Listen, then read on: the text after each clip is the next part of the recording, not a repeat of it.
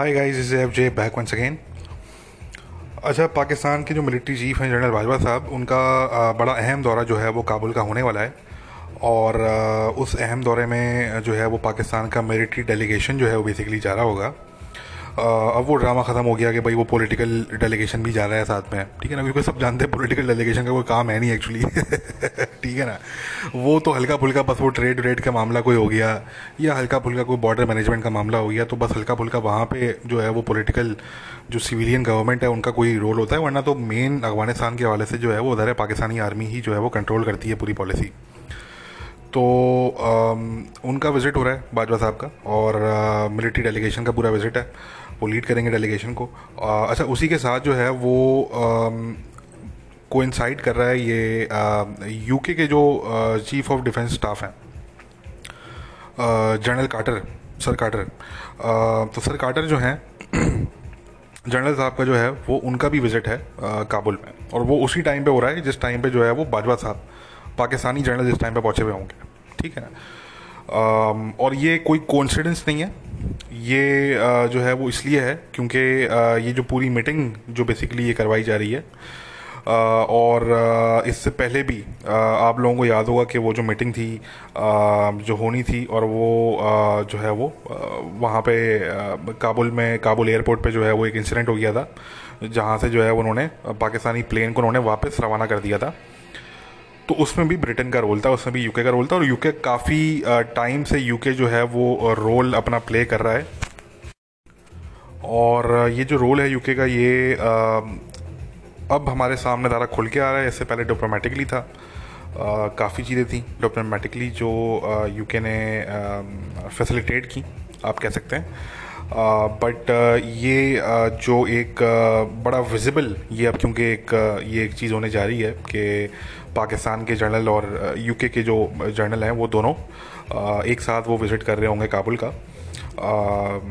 तो बहरहाल ये एक जो है वो मेरे ख्याल से खुशाइन जो है वो है इवेंट है जो होने जा रहा है। क्योंकि देखें, पाकिस्तान का ये है कि पाकिस्तान पे देखें अफगान ट्रस्ट नहीं करते, ठीक है।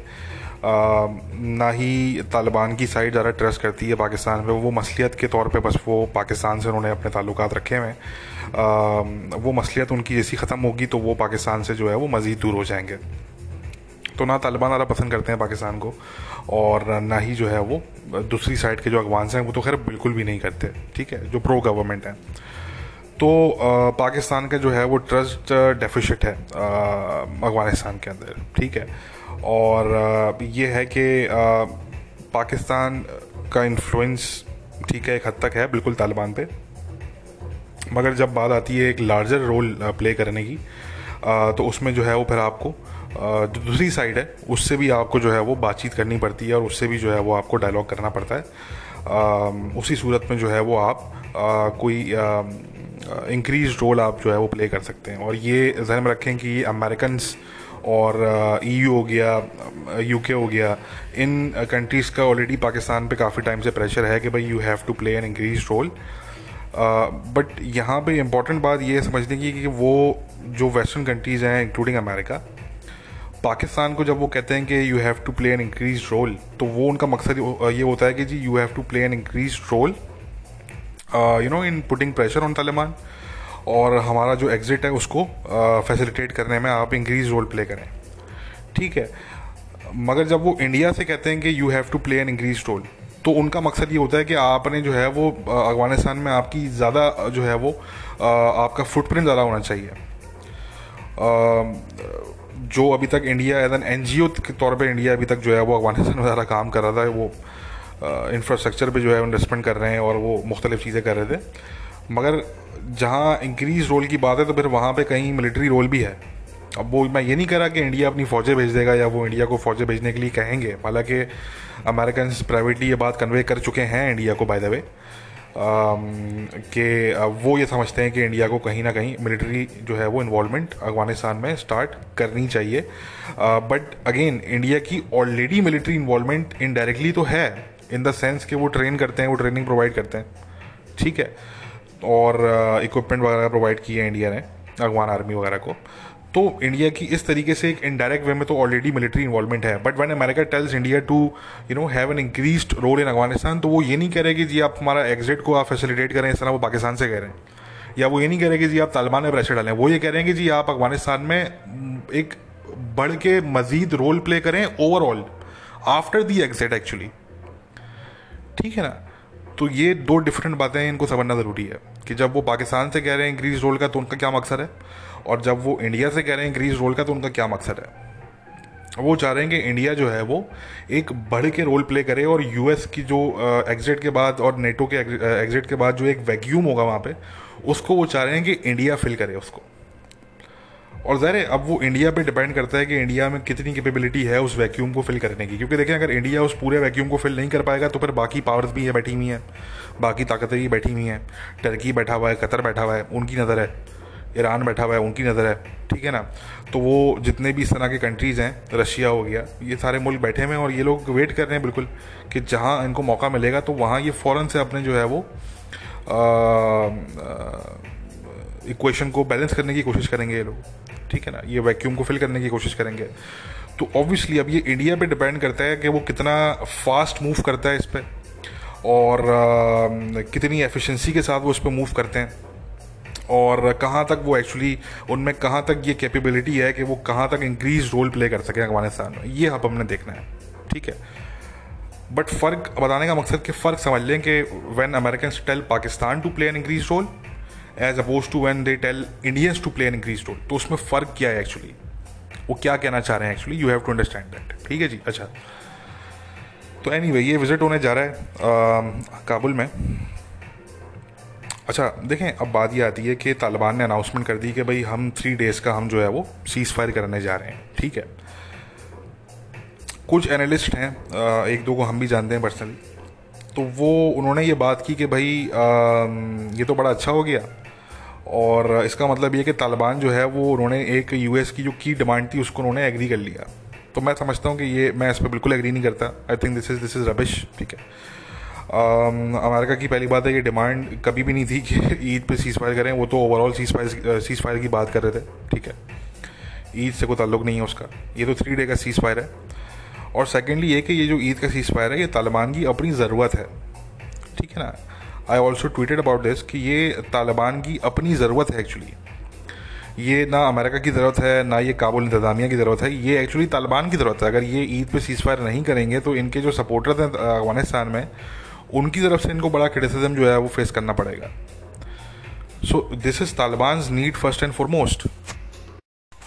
और इस टाइम पे हमें तालिबान जो हैं वो ये वाली बात करना कि भाई तालिबान कंप्लाइंस कर रहे हैं अमेरिकन डिमांड्स की, ये बात इसलिए भी बहुत गलत है क्योंकि इस टाइम पे कोई इंडिकेशन नहीं है ऐसी कि तालिबान जो है वो कोई मूड में भी हैं अमेरिका की डिमांड्स की कंप्लाइंस करने में। उन्होंने तो अपनी डिमांड्स बल्कि रखी हैं सामने कि जी हमारी 2 ये मेन डिमांड्स हैं कि हमारा नाम आप यूएन की ब्लैक लिस्ट में से निकालें, और दूसरा जो हमारे जो रिमेनिंग प्रिजनर्स हैं उनको आप रिहा करें। ठीक है। तो वो तो जब तक अभी तक जो सिचुएशन है वो ये है कि जब तक तालिबान की पोजीशन ये है कि जब तक ये डिमांड्स अमेरिकन पूरी नहीं कर देते तब तक वो सीज़ फायर नहीं करेंगे, और ना वो इंदिरा अफगान टॉक्स की तरफ वो प्रोसीड करेंगे। तो कहने का मकसद कि तालिबान जो हैं वो उनको खुद इस बात का अंदाज़ा है कि वो इस टाइम पे मिलिटरीली जो है वो हावी हैं। ठीक है। वो उनका जो पलड़ा है वो बड़ा इस वक्त भारी है। ठीक है ना। और इस टाइम पे जो है वो अफगान जो गवर्नमेंट फोर्सेस हैं उनकी जो है वो दुर्गत बनी हुई है, उनका बुरा हशर हुआ है उनका। ठीक है ना। एक के बाद एक पोस्ट वो सरेंडर कर रहे हैं तालिबान को, एक के बाद एक पोस्ट। ठीक है। अभी जो लेटेस्ट स्टोरी पब्लिश हुई है वॉशिंगटन पोस्ट में, वो अगर आप रीड करें जाके, तो उसमें तो ये है कि तालिबान ने विदाउट एनी फाइट जो है वो 1-2 बेसिस तो विदाउट एनी फाइट सिर्फ डरा के उनको ऐसी, ठीक है ना, हल्के से बस ऐसे ही थोड़ा बहुत डरा के उनको जो है वो विदाउट एनी फाइटिंग उन्होंने जो है ना वो पोस्ट उन्होंने कैप्चर किए हैं उनसे। तो उनका तो इतना बुरा हाल है। वो तो देखें, उनका तो ये है ना, क्योंकि उनको पता है कि भाई आगे तालिबान ही, मतलब उन्होंने ही होना है, तालिबान नहीं होना है आगे, सीधी सी बात है। ठीक है। आधे अफगानिस्तान में तालिबान नहीं होना है। ठीक है ना। तो दे नो दैट। ठीक है। जो जो जो ग्राउंड पे जो लड़ने वाले जो जो अफगान फौजी हैं, दे नो दैट कि यार इनको, इनसे हम लड़के मतलब हम क्या करेंगे। एक तो अव्वल तो हम जीत ही नहीं सकेंगे इनसे, क्योंकि जो सामने वाली साइड है वो जिहादिस्ट हैं। वो उनकी जो आइडियोलॉजी है वो जिहादिस्ट आइडियोलॉजी है उनकी, ठीक है। और जो अफगान दूसरी तरफ लड़ने वाले हैं उनकी ऐसी कोई आइडियोलॉजी नहीं है। वो तो आधे से ज़्यादा तो वो हिरोइंची हैं सारे, ठीक है। तो कहने का मकसद कि एक तरफ जब इतनी स्ट्रॉन्ग आइडियोलॉजी होगी कि देखें, इससे ज़्यादा स्ट्रॉन्ग आइडियोलॉजी क्या होगी कि जो लड़ने वाला फाइटर है वो अपनी जान की परवाह किए बगैर लड़ रहा है, ठीक है। देखें, जो प्रोफेशनल आर्मीज होती हैं, जो नेशन स्टेट्स की जो आर्मीज होती हैं, वो डिफेंस पे बड़ा पैसा लगाती हैं, डिफेंस पे बड़ी इन्वेस्टमेंट करती हैं, ठीक है, क्योंकि वो प्रोफेशनल आर्मीज होती हैं, ठीक है। वो कोई जिहादिस्ट आइडियोलॉजी पर रन नहीं कर रही होती वो, तो वो प्रोफेशनल आर्मीज होती हैं और वो एक नेशनल अपने स्टेट के लिए वो जो है वो लड़ रहे होते हैं। तो उनको अपनी जान भी बचानी होती है, उनको डिफेंस भी करना होता है और उनको ऑफेंस भी करना होता है जहाँ ज़रूरत पड़े। मगर ये जो तालिबान है, दे आर जिहादिस्ट। ये इनका तो बिलीफ ही है कि जी मरने के बाद ज़िंदगी स्टार्ट होनी है, ठीक है, हमें शहीद होना है जी। तो जो लड़ने के लिए निकला ही ये सोच के हो कि जी मैंने मरना है एक्चुअली, ठीक है, उसके माइंड में कोई डिफेंसिव अप्रोच ही ना हो, तो उससे उसको आप कैसे डिफीट कर सकते हैं विद मैन पावर। तो आप उसकी मैच ही नहीं कर सकते, ठीक है ना। आप 10 मारेंगे, 50 खड़े हो जाएंगे आके सामने आके। इसलिए हम कहते हैं कि ये आइडियोलॉजिकल वॉर है, इसको आप जीत ही नहीं सकते बुलेट से और बॉम्ब से। और अमेरिका ने, देखें, अमेरिका ने अफगानिस्तान में अमेरिका जो कर सकता था अमेरिका ने करके दिखा दिया। जो उनके बस में था उन्होंने करके दिखा दिया। उनके बस में से इतना था, वो कारपेट बॉम्बिंग कर सकते थे, वो कारपेट बॉम्बिंग की उन्होंने शुरू में। आखिर में जब उनसे कुछ नहीं हो सका तो उन्होंने मदर ऑफ ऑल बॉम्ब जो है वो अफगानिस्तान पे दे मारा उन्होंने, ठीक है। अब इसके बाद सिर्फ न्यूक्लियर वेपन्स बच जाते हैं इसके बाद, ठीक है ना। तो वो तो करेंगे नहीं। तो कहने का मकसद कि मतलब अमेरिकन जो कर सकते थे उन्होंने कर लिया। Now they can not do anything more. ये बात हम पास में भी कर चुके हैं वैसे मल्टीपल टाइम्स, कि हमें ये समझना पड़ेगा कि this is the era of American decline, और you can say this is the era of the decline of American power, the military power of America, ठीक है ना। देखें, इराक वॉर से पहले, अफगानिस्तान वॉर से पहले जो था वो अमेरिका का दुनिया में एक दबदबा था, एक डर था, ठीक है। क्योंकि उससे पहले जो था वो दुनिया ने इतना क्लोजली अमेरिका की जो वॉर्स हैं इतना क्लोजली इन्होंने नहीं देखी थी, और वो उन्होंने दूर से देखी थी तो वो उनको बड़ी ख़तरनाक लगी, ठीक है। गल्फ वॉर देखी लोगों ने, ठीक है। और इस तरीके से जो है वो, और जो है वियतनाम में लोगों ने देखा। बट वो क्योंकि पुराना दौर था, ठीक है, ना स्मार्टफोन थे उस टाइम पे, ना उस टाइम पे इंटरनेट था, ठीक है ना। तो वो एक डिफरेंट एरा था। बट जब अमेरिका ने इराक और अफगानिस्तान की वॉर जब उन्होंने स्टार्ट की, ठीक है, तो उस टाइम उन्होंने अपनी तमाम जो उनके कार्ड्स थे वो उन्होंने रिवील कर दिए एक्चुअली, ठीक है। तो जो टेररिस्ट थे, जो जिहादिस्ट हैं या जो मिलिटेंट ग्रुप्स हैं, उन्होंने इसको बड़ा क्लोजली ऑब्जर्व किया कि what's the worst thing that America can do actually, ठीक है। क्या करेंगे, बहुत से बहुत ड्रोन स्ट्राइक्स करेंगे, कर लिया आपने इराक में, कर लिया आपने अफगानिस्तान पे, कर लिया, ठीक है। उसके अलावा क्या करेंगे आप, मदर ऑफ ऑल बॉम्ब्स मारेंगे, आपने वो भी मार के देख लिया, ठीक है। तो बेसिकली व्हाट हैपेंड वाज कि अमेरिका ने गलती ये की कि अमेरिका ने अपने आप को इतना इंगेज कर लिया इन जगहों पे, ना कि इनको चाहिए था कि इराक में अगर इनको सद्दाम को हटाना था तो ये सद्दाम को हटा के जो था वो वहाँ से निकल जाते, वहाँ पे स्टे नहीं करते, ठीक है। बट क्योंकि they revealed all their cards, ठीक है ना, तो वो जो एक अमेरिका का डर था कि जी अमेरिका बादशाह पता नहीं क्या कर देगा, ठीक है ना, तो वो डर आहिस्ता आहिस्ता जो है वो लोगों में, दुनिया में वो ख़त्म हो गया, ठीक है। वो डर, ये इसलिए मैंने कहा कि this is the era of the decline of American military power. अब आप देखेंगे अमेरिकन मिलिट्री पावर जो है वो कहीं पे वर्क नहीं कर पा रही, वो ना इराक में वर्क कर पा रही है, ना वो ईरान में वर्क कर पा रही है, ना वो सीरिया में, ना वो यमन में वर्क कर पा रही है। It's not actually working anywhere, ठीक है। बिकॉज आप कभी भी अपने तमाम कार्ड शो नहीं करते। हमेशा एक डर आप रखते हैं अपने दुश्मन के दिल में, एक आपको डर रखना होता है, you know, the fear of the unknown. अगर ये फेयर ऑफ द अननोन ख़त्म हो जाए, देखिए सबसे ज़्यादा डर आपको किस चीज़ से लगता है? The things that you do not understand, the things that you can not see, और things that you don't know about, ठीक है। इन्हीं चीज़ों से आपको डर लगता है। तो आपने अगर अपने तमाम ताश के पत्ते दिखा दिए, कार्ड्स अगर आप अपने तमाम शो कर देंगे अपने दुश्मन को, ठीक है, तो ऑब्वियसली आपका जो वो फेयर फैक्टर है वो आपका ख़त्म हो जाएगा एक टाइम पे। तो इसलिए अमेरिका का जो फेयर फैक्टर था, the fear of the unknown, the fear of the unseen, अब क्योंकि सब कुछ नोन है और सब कुछ सीन हो चुका है, तो अब वो फेयर ख़त्म हो गया है, ठीक है। इसलिए आप देखते हैं कि ईरान भी रिटेलिएट कर रहा होता है बढ़ के, क्योंकि उनको पता है कि अमेरिका एक हद तक जाएगा, ठीक है।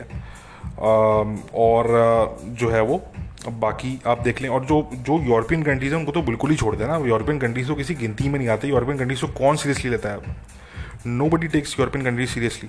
ये पाकिस्तान टाइप के जो मुल्क हैं, जो बेचारे इनके यूरोपियन कंट्रीज़ के जो इमदाद पे चल रहे होते हैं, ठीक है ना, उनके फेवर्स पे चल रहे होते हैं, ये सिर्फ सीरियसली लेते हैं यूरोपियन कंट्रीज़ को। ईयू का प्रेशर अगर काम करता है तो ऐसे मुल्कों में काम करता है सिर्फ, वरना एक्चुअली कोई अगर इंडिपेंडेंट कोई ऐसा कोई सेल्फ रिलायंट स्टेट हो तो उस पर उनका प्रेशर काम नहीं करता आज के दौर में, ठीक है। क्योंकि ईयू जो है they have gone really soft, मतलब they are considered the ultimate softies, ठीक है ना। तो वो तो इतने सॉफ्ट मतलब वो हो चुके हैं, वो तो मतलब उनका तो कोई अब हाल ही नहीं है भैया आगे। यूरोप का तो कोई हाल नहीं है, ठीक है। और यूके को भी आप उसमें ऐड कर लें। तो ये तो वो मुल्क हैं कि जो इतने अब सॉफ्ट हो चुके हैं कि जहाँ पे अब वो वाली बात है कि जो इस्लामिस्ट हैं, जो एक्सट्रीमिस्ट हैं, वो इनकी जो वोकनेस है, जो उनकी वोक आइडियोलॉजी है, इनकी जो लेफ्ट विंग फार लेफ्ट के इनके जो व्यूज़ हैं, इनकी जो फार लेफ्ट की पॉलिटिक्स है, जो विक्टिमहुड की पॉलिटिक्स है, ठीक है ना, कि अभी हम रिसेंटली देख रहे हैं कि ये पैलेस्टीनियन जो एक पूरा टेररिज्म चल रहा है इसराइल के खिलाफ, हम उसमें देख रहे हैं कि लेफ्टिस्ट मीडिया जो है वो किस तरीके से रोल प्ले कर रहा है अपना, ठीक है ना। तो ये जो लेफ्ट विंग की जो एक डिविजिव किस्म की जो उनकी एक आइडियोलॉजी है, वो उनकी आइडियोलॉजी है, आइडेंटिटी पॉलिटिक्स पे ये लोग बिलीव करते हैं, ठीक है ना।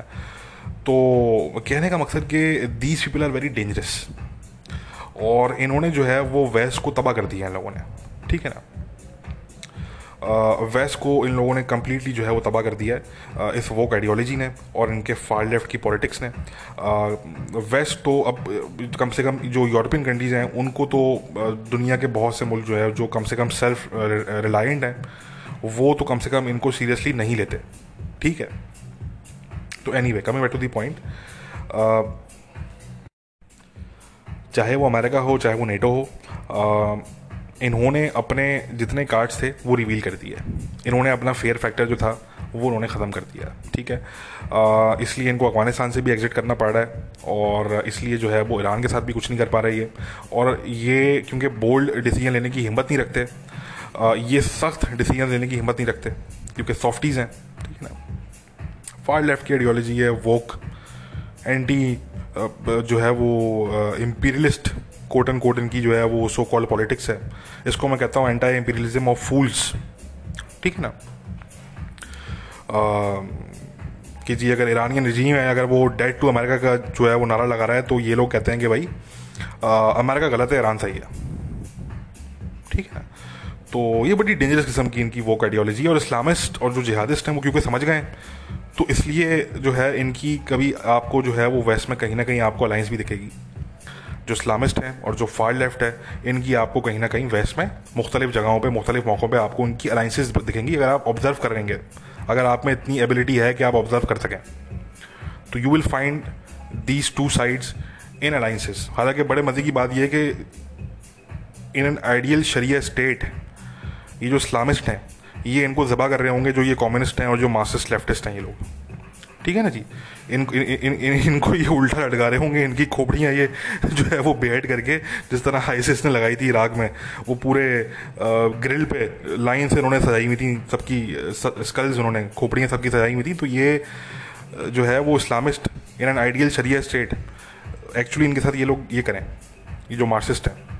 मगर क्योंकि वेस्ट है, तो वेस्ट में इन्होंने की हुई है मसलियत की अलाइंस इनके साथ, ठीक है। एनीवे ये मामला बहुत दूर चला जाएगा। मेन कहने का मकसद ये है कि नेटो स्लैश अमेरिका, इनका मिलिट्री पावर का डिक्लाइन का ये एरा है, ठीक है। और इस एरा में जो है वो जो तालिबान है, देखें तालिबान जानते हैं कि आज नहीं तो कल, कल नहीं तो परसों काबुल में उनकी गवर्नमेंट कहीं ना कहीं किसी ना किसी तरीके से होगी। अब वो कोलिशन गवर्नमेंट हो, किसी के साथ हो, किसी के अलाइंस में हो, that is something entirely different. मगर उन्होंने गवर्नमेंट में तो होना है, they know that very well, ठीक है।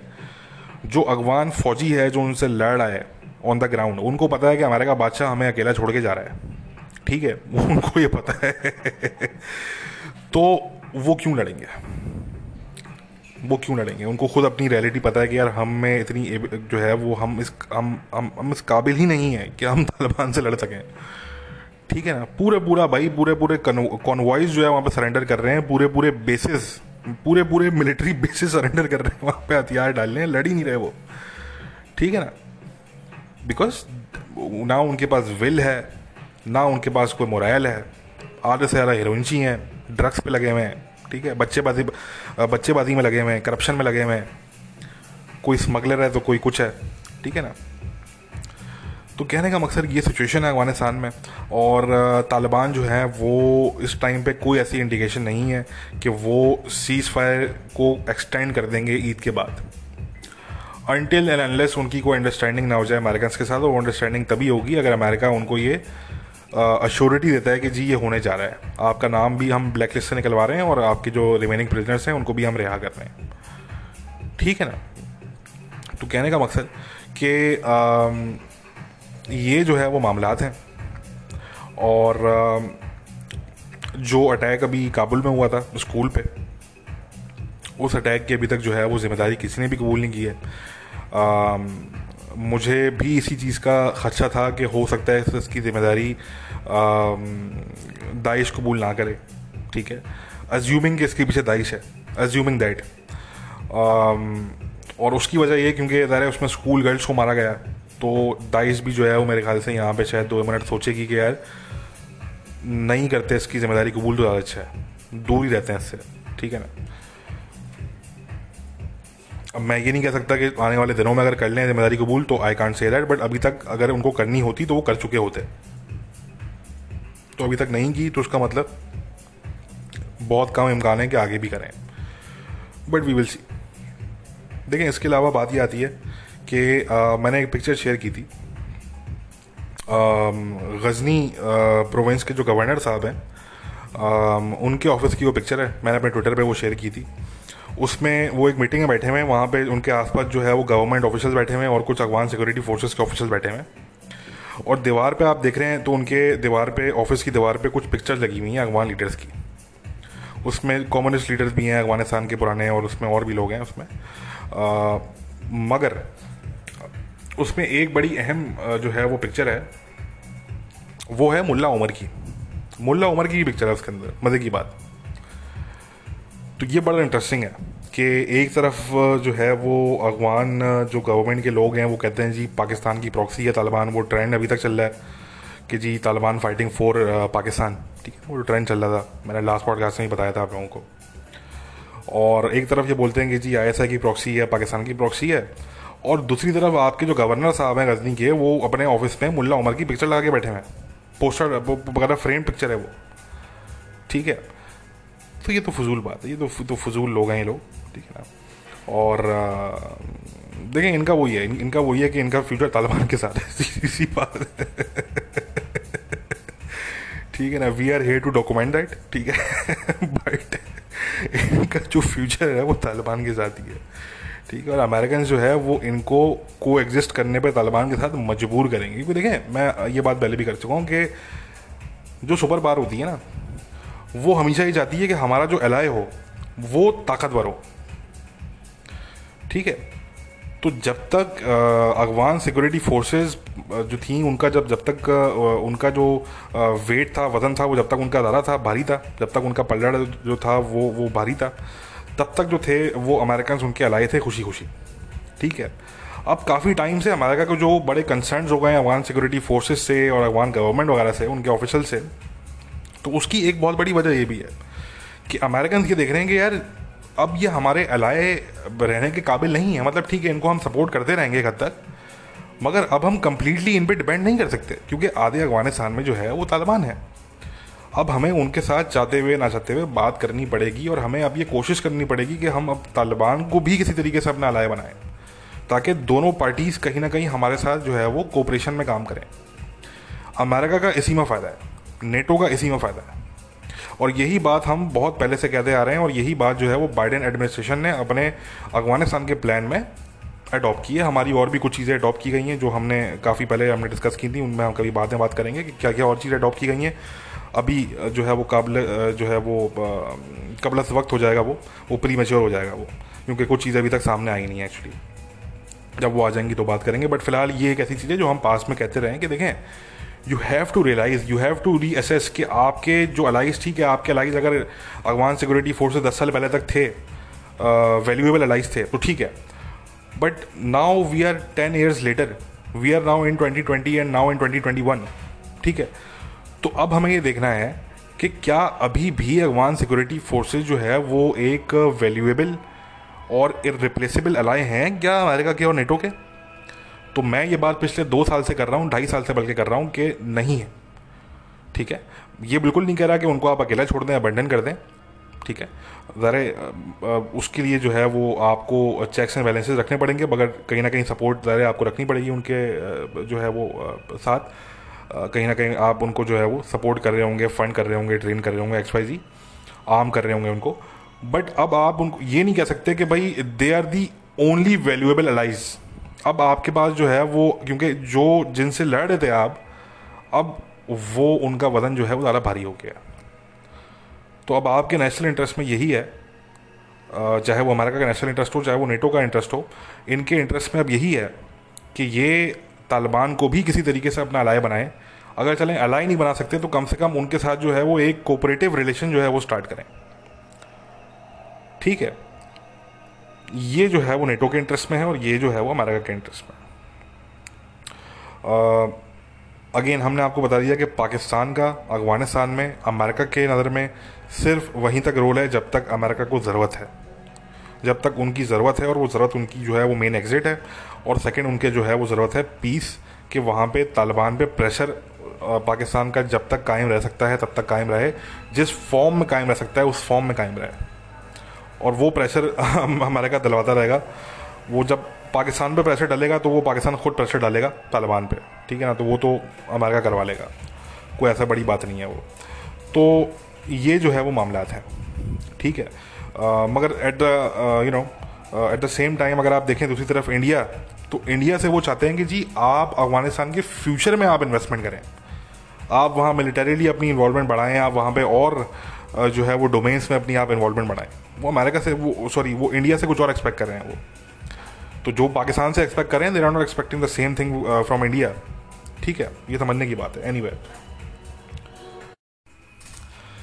अब देखें, जैसे कि मैंने कहा कि जो वेस्टर्न स्टेट्स हैं, उनको जो टेररिस्ट हैं और जो इस्लामिस्ट हैं, वो जो डेमोक्रेटिक स्टेट्स हैं उनको वो वीक नेशंस के तौर पे देखते हैं कि ये बहुत वीक नेशंस हैं।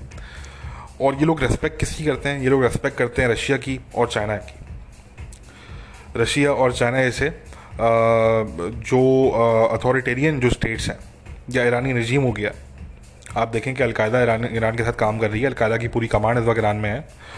आप देखें तो, और हिजबुल्ला से लेके आप बाकी टेररिस्ट ग्रुप्स आप देख लें, तालिबान के जो है वो बड़े करीबी ताल्लुकात हैं ईरान के साथ।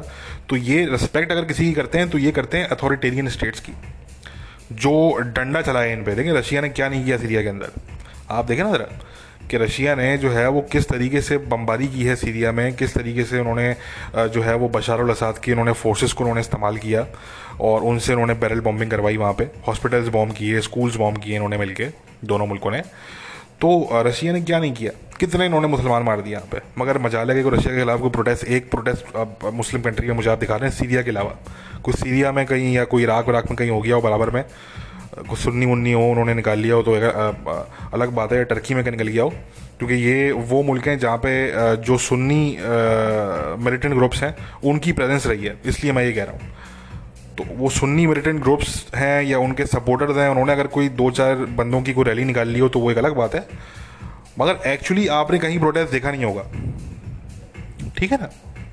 इतनी बमबारी करने के बाद रशिया की बैरल बॉम्बिंग, कारपेट बॉम्बिंग की है इन्होंने, इतनी बमबारी की है इन्होंने, फॉस्फोरस बॉम्ब्स इन्होंने यूज़ किए हैं, इन्होंने केमिकल वेपन्स जो है वो इस्तेमाल किए हैं बशर अल असद रजीम ने, जो रशिया सपोर्ट करता है जिनको। आपने कोई मुस्लिम दुनिया के किसी कैपिटल में आपने कोई बड़ी रैली, को बड़ी प्रोटेस्ट देखी हो आपने? नहीं, ठीक है। क्यों? क्योंकि इस्लामिस्ट और जो टेररिस्ट हैं, जो जिहादिस्ट हैं, वो इनको जो है वो ये समझ लें कि इज्जत की नज़र से देखते हैं, वो ये वाकई में इनकी रिस्पेक्ट करते हैं, क्योंकि ये स्ट्रेंथ की रिस्पेक्ट करते हैं। These people respect strength, they don't respect weakness, in fact nobody respects weakness, ठीक है ना। तो जो वेस्टर्न स्टेट्स हैं इतने जो वीक हो गए हैं बेसिकली, तो इनको ज़रा सा अपनी स्ट्रेंथ इनको शो करनी पड़ेगी। और देखें, स्ट्रेंथ हमेशा मिलिटरीली नहीं होती। जब भी कोई ये बात करे कि स्ट्रेंथ शो करनी है एज अ स्टेट, तो उसका मतलब ये नहीं होता कि कोई बात यहाँ पे कोई जंगो जदल की बात हो रही है, यहाँ पे जो है वो कोई जो है वो कोई एयर स्ट्राइक्स करने की बात हो रही है, कोई इन्वेजन करने की बात हो रही है। ये इसका मकसद बिल्कुल भी ये नहीं है। स्ट्रेंथ देखें, स्ट्रेंथ शो करने के और बहुत से तरीके होते हैं। आपको अपनी डिप्लोमेसी इस्तेमाल करनी होती है, आपको अपनी सॉफ्ट पावर इस्तेमाल करनी होती है, आपको अपना इन्फ्लुएंस इस्तेमाल करना होता है, ठीक है। कोवर्ट वॉर का ऑप्शन आपके पास होता है, आपके पास साइकोलॉजिकल वॉरफेयर का, आपके पास इंफॉर्मेशन वॉरफेयर का, आपके पास आइडियोलॉजिकल वॉरफेयर का आपके पास ऑप्शन है। आपके पास ये सारे ऑप्शन अवेलेबल हैं। आपको ज़रूरी नहीं है कि आप किसी जगह पे जाके आप इन्वेड करें, आप वहाँ पे बमबारी करें या कोई आप आर्मी वहाँ पे उतारें तो ही जाके जो है वो कंसिडर होगा कि जी आपने जो है वो कोई स्ट्रेंथ शो की है। नहीं, मैं समझता हूँ कि बल्कि वो वीकनेस है। मिलिट्री का यूज़ फॉर जो है वो इन्वेजन, ठीक है, या तो ये होना कि भाई आपकी सर्वाइवल का मसला हो, जिस तरह इसराइल के मामले में इसराइल की सर्वाइवल का मसला, उनका तो सर्वाइवल का मसला है उनका, कि आस पास जो है वो पूरी मुस्लिम दुनिया है, उनका बस नहीं चल रहा कि वो कब चढ़ाई करते हैं इसराइल पे, तो they have to protect themselves, क्योंकि पीछे समंदर है, ये ध्यान में रखें। उस तरफ पूरी मुसलमान दुनिया है और पीछे समंदर है उनके, तो they don't have anywhere to go, ठीक है ना। बट अमेरिका की या वेस्टर्न कंट्रीज़ की ये सिचुएशन नहीं है, नेटो कंट्रीज़ की ये सिचुएशन नहीं है, ठीक है। तो अगेन मैं जब ये कहता हूँ कि स्ट्रेंथ शो करनी है आपने अपनी, तो स्ट्रेंथ आपने जो है वो कोई बमबारी करके, आपने कोई एयर स्ट्राइक्स करके, या आपने, ठीक है, वो कोई टेररिस्ट किसी ने अटैक कहीं कैरी आउट किया है, कहीं दहशतगर्द बैठे हुए, आपने एयर स्ट्राइक कर दिया, मेकिंग श्योर कि वहाँ पे कोई सिविलियंस नहीं है, वो एक अलग बात है, ठीक है। मगर वो अभी हम उसकी बात नहीं कर रहे हैं यहाँ पे, ठीक है ना। हम यहाँ पे जो हम बात कर रहे हैं स्ट्रेंथ शो करने की, वो हम ये बात कर रहे हैं, जैसे कि मैंने कहा कि मिलिट्री का जो ऑप्शन है वो तब यूज़ किया जाता है जब आपके पास सारे ऑप्शन ख़त्म हो जाएं, ठीक है ना। It is the last option to consider, it is not the first option to consider, ठीक है। तो आप जब स्ट्रेंथ अपनी शो करते हैं, और प्रॉपर स्ट्रेंथ आपने शो करनी होती है अगर अपनी, तो आपके पास बहुत से तरीके होते हैं वो शो करने के, ठीक है। बट बात ये आती है कि जहाँ पे जिन मुल्कों में गवर्नमेंट्स में, जिन मुल्कों की आर्मीज़ में, जिन मुल्कों की एजेंसीज़ में, उनके पुलिस में, उनके सिक्योरिटी डिपार्टमेंट्स में, उनके गवर्नमेंट डिपार्टमेंट्स में जब ये वोक फार लेफ्ट किस्म के लोग बैठ जाएंगे आके, ठीक है ना, जो बिलीव करते हैं एंटिटी पॉलिटिक्स पे, ठीक है, वो जो है वो एक उनकी अपनी ही एक उनकी आइडियोलॉजी है, और बहुत ही डिस्ट्रक्टिव आइडियोलॉजी है, बहुत ही ख़तरनाक आइडियोलॉजी है। वेस्ट को अंदर से खा रही है ये दिमाग की तरह की आइडियोलॉजी। तो मैं समझता हूँ कि ये जो है वो मसले मसाइल हैं, और दुनिया के जो टेररिस्ट हैं, दुनिया में जो इस्लामिस्ट बैठे हुए हैं, वो समझ चुके हैं कि वेस्ट जो है वो वीक है, इसलिए वो रिस्पेक्ट करते हैं रशिया की, वो रिस्पेक्ट करते हैं चाइना की, जो डंडा चलाते हैं, ठीक है ना। वो फिर रशिया चाइना फिर कितने ही मुसलमानों को क्यों ना मार दें, वो चाइना में जो है वो मुसलमानों पे किसी किस्म की पाबंदी क्यों ना लगा दे, ठीक है ना, मोहम्मद नाम नहीं रख सकते आप रोज़े नहीं रख सकते प्रॉपरली, ठीक है ना, आप एक सर्टेन वे में ड्रेस करेंगे, ये जितनी पाबंदियां हैं जो चाइना के जिंगजियांग सूबे में है मुसलमानों पे, तो फिर कुछ भी हो जाए, फिर वो ये जो मुल्क हैं ये फिर कुछ भी कर लें मुसलमानों के साथ, मुसलमान कभी भी वहाँ पे उफ नहीं करेंगे, बल्कि वो उनको डिफेंड करेंगे। तो अब आप समझ गए कि डंडे की लैंग्वेज समझी जाती है सिंपल से अल्फाज में, ठीक है, मुसलमान दुनिया के अंदर अनफॉर्चुनेटली। और वीकनेस को वैसे भी कोई रिस्पेक्ट नहीं करता।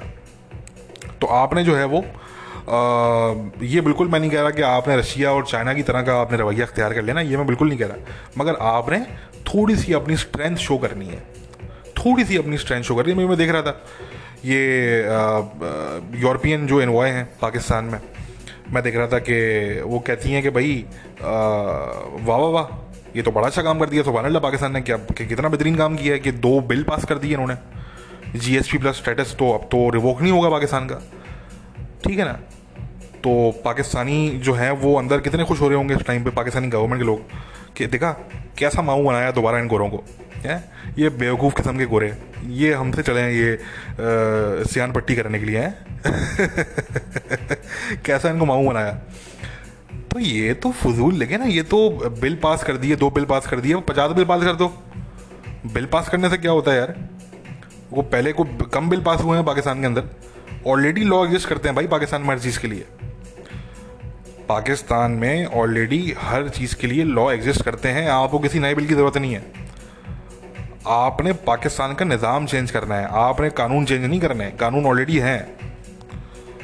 मगर आप देख लें ये जो नाइव जो यूरोपियंस हैं, जो ये सॉफ्टीज़ हैं, फार लेफ्ट के वो जो लोग हैं, ये बिज गए फ़ौरन से कि हाँ जी वो बड़ा वाह जी सुभान अल्लाह जी, बड़ा अच्छा किया जी आपने, देखें जी आप अब तो देखें आपका GSP प्लस स्टेटस आपका जो है वो कहीं नहीं जाएगा। मैं कहता हूँ 6 महीने के लिए हटा देते, रिवोक कर देते, देखे क्या होता फिर। आप देखते ना फिर होता क्या, कैसी खलबली मचती इस्लामाबाद में, ठीक है ना। ये सब कुछ कंसीडर करने के लिए तैयार हो जाते, ब्लास्फेमी लॉ पे भी ये डिबेट करने के लिए तैयार हो जाते, सब कुछ करने के लिए तैयार हो जाते ये करके देखते 6 महीने। मगर बात हो जाती है कि वेस्टर्न कंट्रीज़ जो हैं वो, स्पेशली EU की जो कंट्रीज़ हैं वो इतने सॉफ्ट हो गए हैं, और UK ने बड़ा अच्छा किया EU से निकल के। मैंने ये रियलाइज़ किया कि उन्होंने अच्छा ही किया। पहले शुरू में मैं समझ रहा था कि उनसे गलती हो गई, बट अब मैं इस कंक्लूजन में पहुंचा हूँ इतने अरसे बाद कि उन्होंने बेहतर ही किया उन्होंने, ब्रिटेन ने।